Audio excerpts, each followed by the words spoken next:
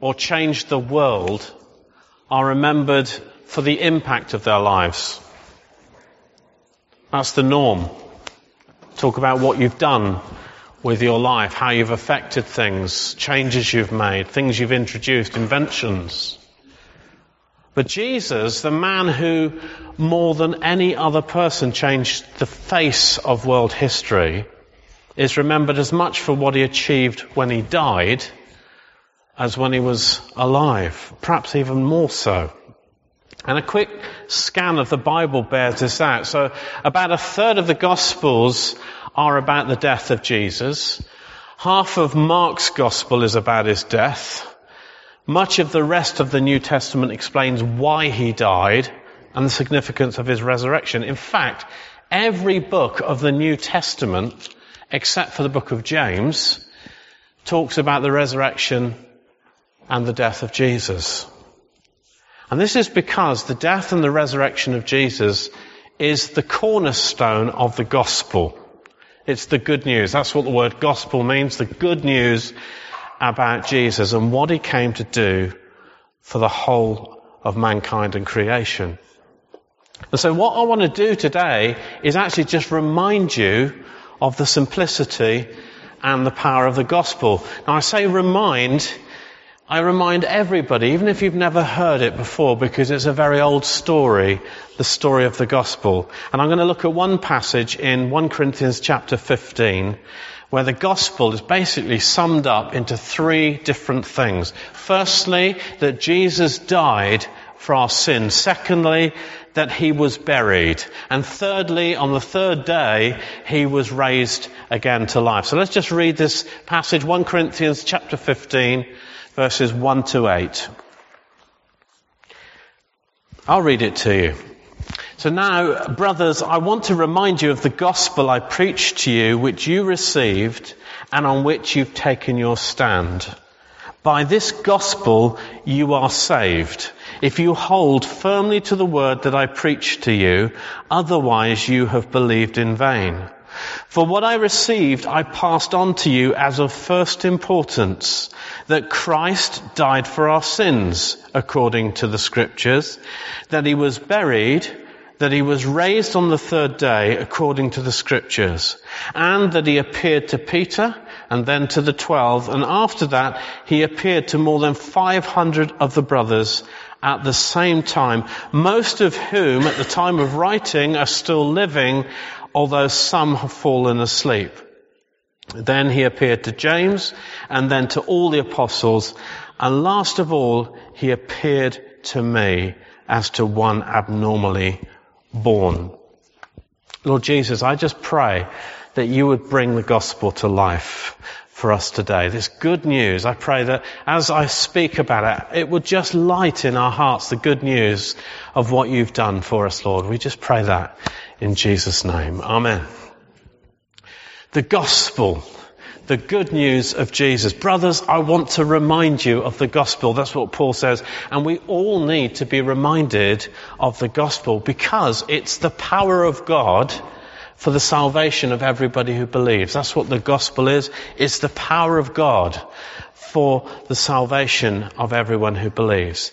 And it's on which you've taken your stand. We need to take our stand in the gospel. It's by the gospel that we fall or stand before God.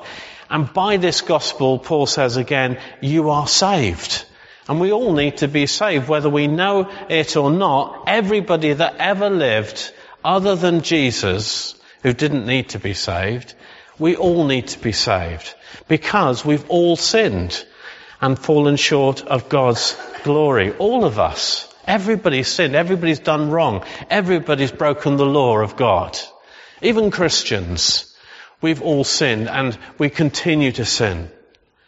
So the gospel isn't just for unbelievers. It's actually for believers as well. And we all therefore need to be reminded of it constantly. We need to learn to apply it to ourselves. We need to preach it to ourselves every day. We need the gospel. And I don't know about you, but I've been a Christian for a few years now, and I find that I need the gospel even more than I used to. I seem to need to know God's forgiveness and his work in my life ever more than I did. And so here it is. There's three things that Paul mentions here. Firstly, the first cornerstone or big part of the gospel is that Jesus died for our sins. Really simple. Jesus died for our sins. He didn't die for his own. Jesus never committed any sins his entire life. And he died so that we don't have to. He died so that we don't have to. You see, there are consequences for living a life without God. People think that they can do what they like. No, it doesn't matter. I'll sort it out with him when I get there. But actually, what the Bible says is that the wages of sin is death. There are consequences for living the way that we live. And it's because of our sin, the Bible teaches us that the wrath of God is being revealed from heaven. The wrath of God. And that's why Jesus had to die. Now, the wrath of God, that sounds a bit kind of, big and scary and all the rest, but what does that really mean? Well, the wrath of God, what does it look like? Well, actually, that's what Good Friday is all about. See, Jesus, on that day, took the punishment that was ours. With every crack of the whip, as it ripped through his flesh, with every blow of the rod, with every nail that was hammered into his body, the wrath of God was borne by Jesus. Now make no mistake, this was brutal. The cross was such an extreme form of torment that the Romans only used it on the worst of criminals, and it was never used on a Roman citizen. And we can have a bit of a sanitized view of what the cross is about. We see a nice wooden cross, it looks very nice. But actually it was an instrument of torture. It was an instrument of punishment, capital punishment. Just in the week we watched a bit of the DVD, the Jesus film. I don't know if you've seen that, with Robert Powell. It's quite an old film, but we just watched that little section about the crucifixion of Jesus. And it seems like just in a few minutes, there's a couple of thumps and grunts, and then the next scene we see Jesus with ruffled hair and a few scratches on his back. And that's kind of meant to look like the crucifixion. And it's nothing like that at all. We went on to talk about the more accurate portrayal of the Passion of the Christ. Oh dear, I don't know if you've watched that film, and we all sat around and admitted that it was too brutal for most of us to endure. But actually it's much more accurate. So one of the guys in our group said that he'd been so distressed watching that film because they saw Jesus being beaten and it's kind of scourged from head to toe with this whip, all the way down the back of his body. And they thought, well, that is awful. And then just as you're getting to the end of that, they turned the body over and they continued to do the same. And it went on, and it went on, and it went on, just ripping his body to shreds. I'm not saying that just to be dramatic or sensational, but I want us to understand that the cross was a really awful, macabre thing. And Isaiah in the Old Testament actually came up with a very accurate description prophetically of the crucifixion of Christ. He says this in Isaiah 52. He says, he will be raised, Jesus will be raised and lifted up and highly exalted, just as there were many who were appalled at him. His appearance was so disfigured that it was beyond any human being, and his form marred beyond human likeness. He was unrecognizable because of the beatings that he sustained. The wrath of God was poured out on Jesus. Now, most people would have actually died from the beatings alone. But Jesus couldn't die. I don't know if you realize that, but Jesus couldn't die. He was the Lord of life. And Jesus says, no one can take my life from me. He says, I lay it down willingly. And that's why he had to cry out on the cross, Father, into your hands I commit my spirit. Because unless he'd willingly done so, unless he'd willingly died, he'd have just gone on living a kind of living hell of suffering and torment. And actually, Jesus' suffering was exactly that. It was the very definition of hell. It was kind of played out for us to see. Torment, torture, agonizing pain, but no relief of death. I don't know if you realize that it's the grace of God to us that when we suffer intense pain, we pass out. There's relief in that. We escape it for a moment. We sleep. We go unconscious. But for Jesus, there wasn't even that. Jesus suffered and died for our sin so that we didn't have to. He went through hell and into hell, so that we didn't have to. He cried out from the cross. So much was his experience like that of hell that he cried out from the cross, "Father, why have you left me?" Because for the first time in his existence, because before the beginning of time in eternity, it's the first time that Jesus, the Son, had ever been separated from Father God because of sin. The sin that he took on. "Father, why have you left me?" Because actually hell is the place ultimately where God is not. And Jesus suffered and he died for our sins so that we didn't have to. He died in our place so that we don't have to go through that. And he did this because of love. The Bible tells us that God so loved the world that he gave willingly his only Son. And Jesus did it. He went through that whole process to demonstrate that love. He said, "Greater love has no man than this. I'm going to lay my life down and show you just how much I love you." And if you don't know anything else today, God loves you.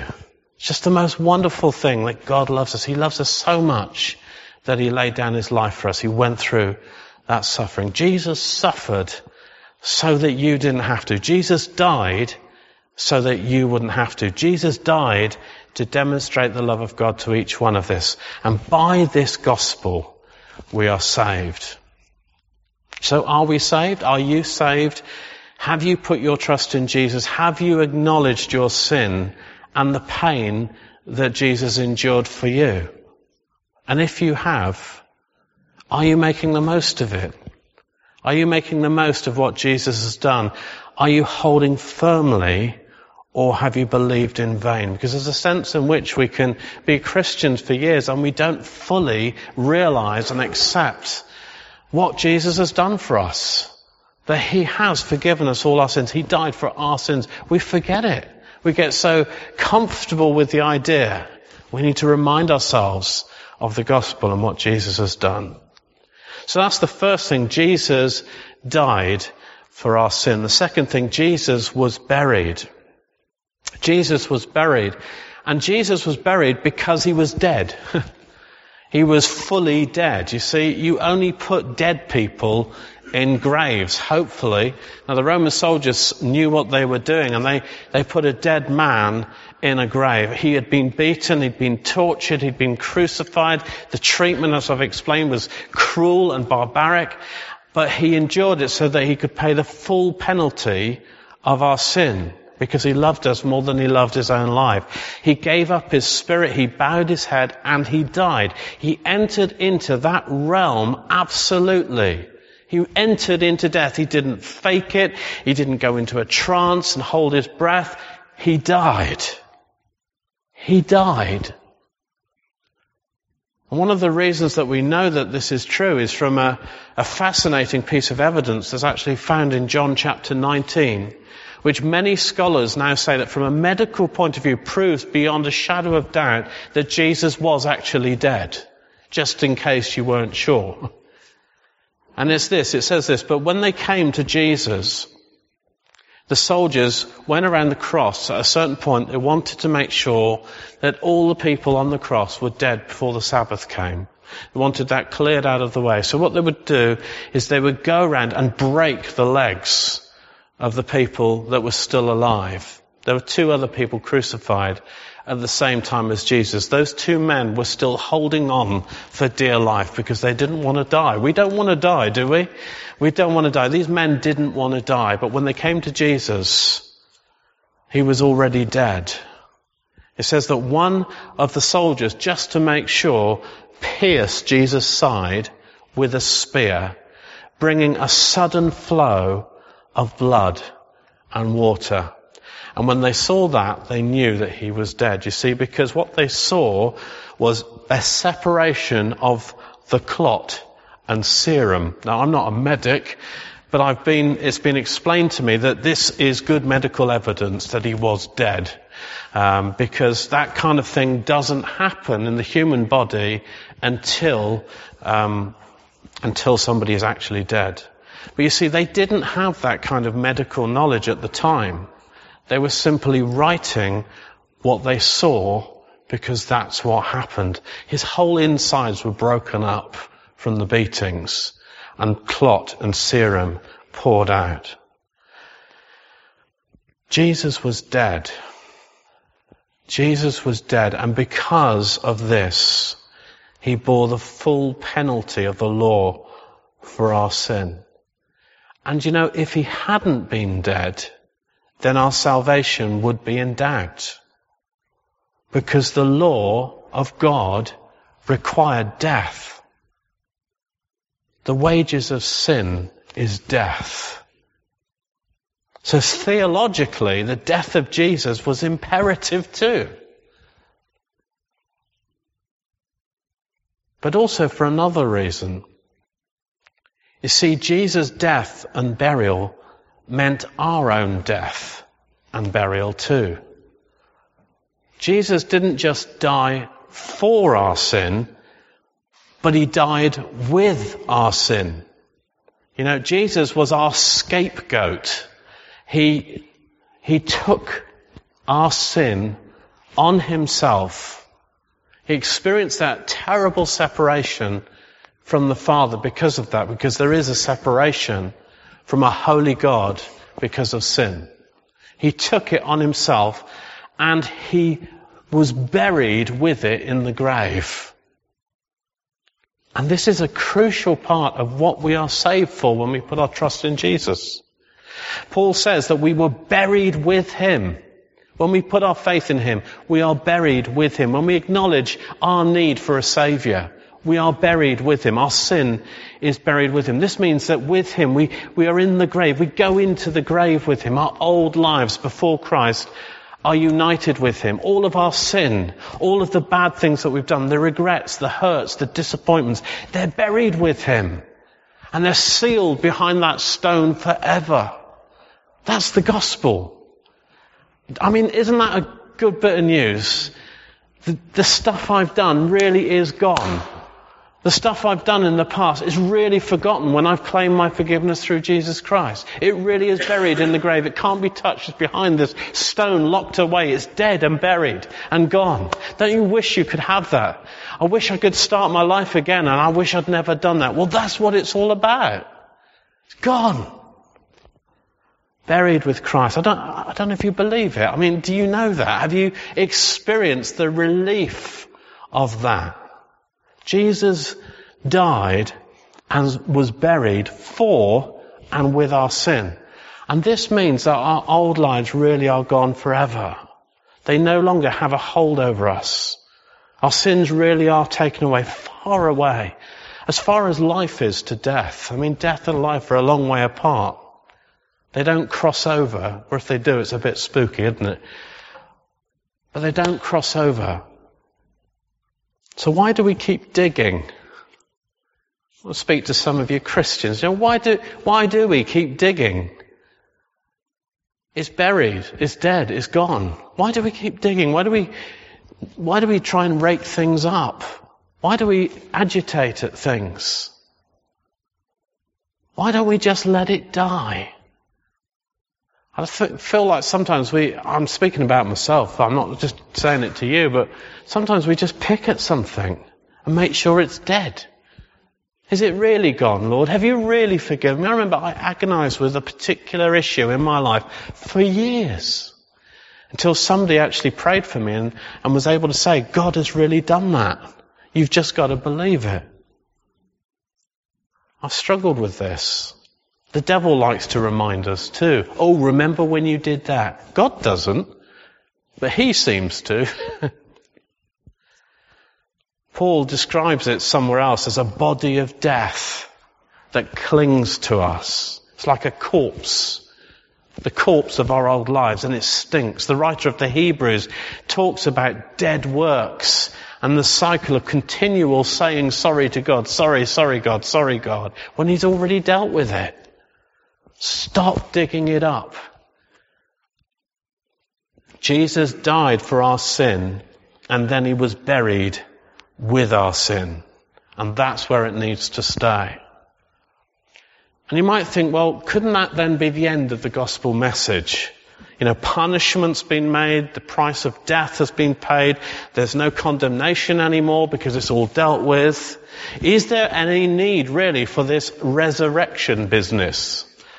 Because, you know, quite a lot of people can accept the death of Jesus, they're quite happy that he's buried, but when it comes to the resurrection, it starts to get a bit iffy. A man rises up from the dead. Well, yes, we need the resurrection, because if Jesus had stayed dead, then there would have been no victory over death. He would have got the same wages, you see, as the rest of us. Remember I said earlier that the wages of sin is death. That's what we get as a result. Well, if Jesus had died and stayed dead, then he would have got the same wages as the rest of us, making him no better than us. How can a man like that be a saviour to us? I mean, you can't be rescued, can you, by a drowning man? You need somebody standing on firmer ground who can pull you up.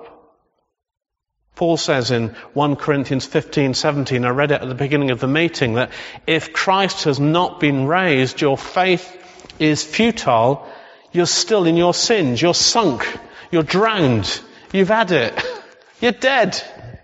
We would still be in our sins. And all that Jesus' death would have shown us is that the only solution for our sins is to die. That's the only way we can deal with our sins. If we're dead, we won't sin. Great! But Jesus didn't come for that. Be relieved to know that Jesus didn't come to lead us into death and the grave as the ultimate solution for our sins. Jesus said, I have come that you may have life and that you may have it abundantly. Lots of life. That's why Jesus came. Jesus died so that we might have life, and so that we could leave our old lives behind in the grave and live differently. That's the gospel in a nutshell. Death, burial, resurrection. So let's just talk about that then, the third and final aspect of the gospel, that Jesus was raised. I'm just going to read the passage to you again, because it's just fantastic. Paul writes this, he says in verse 4, the second part of verse 4, he says, Jesus was raised on the third day according to the scriptures, and he appeared to Peter and then to the 12, and after that he appeared to more than 500 brothers and sisters at the same time. Most of him at the time of writing are still living, though some have died. And then he appeared to James, and then to all the apostles, and last of all he appeared to me. And I just love the way that Paul writes this. It kind of spills out of him the excitement, the clarity that he has about it. It's definitely happening. He's absolutely certain. And then the evidence that he points to. All these other people have been witnesses and seen it too. Now we'll come on to the evidence in a minute. But for the moment, let's just think about the fact of the resurrection. That's what Paul is talking about. It's actually happened. And this is crucial for all sorts of reasons, but mostly because this, more than anything, proves who Jesus was. Because only God, the giver of life, could rise from the dead. Only God could have that power. And you know, no other religious leader before or since has ever dared to make such a promise, or their followers made such a ludicrous claim. It's crazy. Either it happened or it's just crazy. Buddha is dead. Muhammad, he's dead. Guru Nanak is dead. Jesus Christ, alive. Crazy. Or true? The resurrection is what sets Christianity apart from every other religion. It's the key reason for our hope. The resurrection is the hope of a new life, actually. Firstly, it's the hope that I can have a new life. Otherwise I stay dead. I stay in the grave. I don't finish with my old life. I'm not forgiven for my sin. If I don't rise up again, I'm still dead. The resurrection is the hope of a clean slate. It's the hope of a new beginning. By the power of the Holy Spirit who raised Jesus up from the dead, we too, by faith in Jesus, can live a resurrected life. No longer separated from God by our sin, but united with Him, at one with Him, at peace with God. Isn't that wonderful to be at peace with God? Not to be afraid anymore that one day when I meet God, I'm going to have a problem. Right now, I can be at peace with God. I can know peace with God. But also, the resurrection is the hope of our own resurrection. Because you see, one day, we will all die. Anybody doubt that at all? It'd just be interesting if you did. You die tonight. Becky, going to get you later. That's my daughter, it's alright. Not literally. But we all get old. We all get sick. We all die. But the resurrection gives us the certainty of life after death. Because Jesus returned from the grave with a new and glorified body to show us what's going to follow for us after death. And it was a really cool body as well. He could walk through walls and everything. And it will never get sick or get old. There's hope beyond the grave. As we were singing earlier, death has lost its sting. Then there's the evidence of the resurrection as well. I'm just going to touch on that briefly because actually to do this thoroughly could take several weeks. So I'm going to do it very quickly. Some of the evidence that there is for the resurrection. Paul mentions, first of all, the number of people that saw Jesus after he was raised.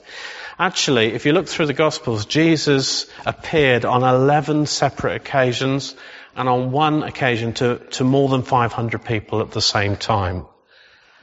And last of all, he appeared to Paul. That's what Paul says. And then there was Jesus' absence from the tomb. It's a bit of a problem. How do you explain that? And all sorts of theories have been put forward why Jesus' body wasn't in the tomb that it was meant to be in, but none of them are very convincing. The first one is that Jesus didn't die, actually. He recovered in some way in the cool of the tomb. But I've already explained that people don't generally survive Roman floggings or crucifixion. And in any event, there's this clot and serum thing, which I talked about earlier. Jesus was dead. Okay, so that's the first one. The second one, there's the small matter of the stone blocking the tomb. It weighed about 1.5 tons. It was sealed from the outside and it had armed guards keeping watch. So there's a few problems here about Jesus could have got out of there, never mind surviving the crucifixion and beating up all the guards as well. And other people said, well, maybe the disciples stole the body. So they began the rumor that Jesus had been resurrected. But leaving aside the fact that the tomb was guarded, it's psychologically improbable that such a depressed, disparate and disillusioned group of people could have carried out such a plan. The energy that it would have taken after their disappointment and disillusionment is beyond any of us. Others have said, well, maybe the authorities took the body. Well, that's the least probable of it, because if they had the body, all they would have to do when people were saying Jesus is risen from the dead was say, no, here he is, here's the body. Ooh. And it's interesting, I don't know, you remember the news story, what was it, how many years ago now, when Saddam Hussein was executed? How keen the authorities were to show his body to the world. And the BBC very kindly blanked bits out, but people wanted to see the body. You'd have thought it was similar. The Jewish authorities could have just shut up all the rumours and crushed the Christians easy as anything if they had been able to produce the body. Others say, well, maybe robbers stole the body. Well, that's the least likely of all, because I haven't actually talked about the empty tomb, because the tomb was not empty. It was just that Jesus' body was absent. It wasn't empty because actually when the stone was removed, which by the way wasn't removed for Jesus to come out, the angels removed it so that you could see in, that Jesus wasn't there. But when they went into the tomb, they found some very valuable things in there, which was the grave clothes. They're actually quite valuable, and if there had been any robbers, they wouldn't have been left there. So none of these things are very satisfactory reasons for Jesus' body not having been found in the tomb, other than the fact that he was actually risen from the dead. And then there's the immediate impact that his visits that followed the resurrection had on the people. This group of disciples who were discouraged, depressed, fearful, hiding. And then something occurred that totally changed them. So they went around telling everybody, we've seen Jesus, he's alive. Moments before, they'd been locked up, shut up, and terrified that they were going to be killed because of their association with Jesus. What happened? What changed that? And then there's the birth and the growth of the church that followed after that. I mean, that's pretty amazing that this group of basically fishermen and a couple of tax collectors had the success that they had and the influence that they had. Now, over a period of 300 years, the church exploded right across the known world. What kind of power is that? And up until even today, Christianity is still the largest and the fastest growing religion. Look, Jesus is alive. He's going everywhere. All over the world, Jesus is alive. And people know it, that Jesus is alive. There's no disputing it.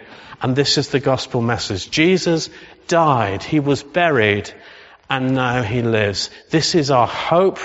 This is our salvation. This is our conviction. And I want to just remind you of the gospel today. I want to tell you about the gospel message. It's the most important message that you will hear. Hold on to it. Stand firm on it. And not only has he been risen, not only is Jesus risen from the dead, he's also ascended. And he's glorified, and he's by the power of, the mighty power of God. And even now, the Bible teaches us that he is seated at the right hand of God in heaven, far above all rule and authority and dominion and every title that can be given. Not only now, but also forever. That's where he is now, seated in heaven. Jesus. So be reminded of the gospel. Apply it to your life. Claim forgiveness. You know, if you've been walking around in condemnation, you can claim forgiveness. If you've sinned terribly, it doesn't matter what you've done. If you don't know Jesus, you can claim forgiveness and say, God, Jesus, I don't get all this, but you know, the things I've done, I need forgiveness. Look at them all. Forgive me, Lord Jesus. I accept your forgiveness. Claim forgiveness. Accept burial. Stop itching at it. Stop trying to dig it up again. Stop playing with a corpse. It stinks. Leave it there. Buried, dead, finished, over. And live in the resurrection. New life. No looking back. Amen. Happy Easter. Let's just pray, shall we?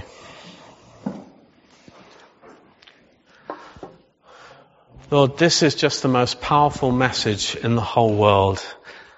Thank you so much, Jesus, for what you've done. Thank you, Lord. And I just pray, Lord, that you would stay on us and remind us continually by the Holy Spirit of the powerful gospel, which has the most incredible power to change our lives.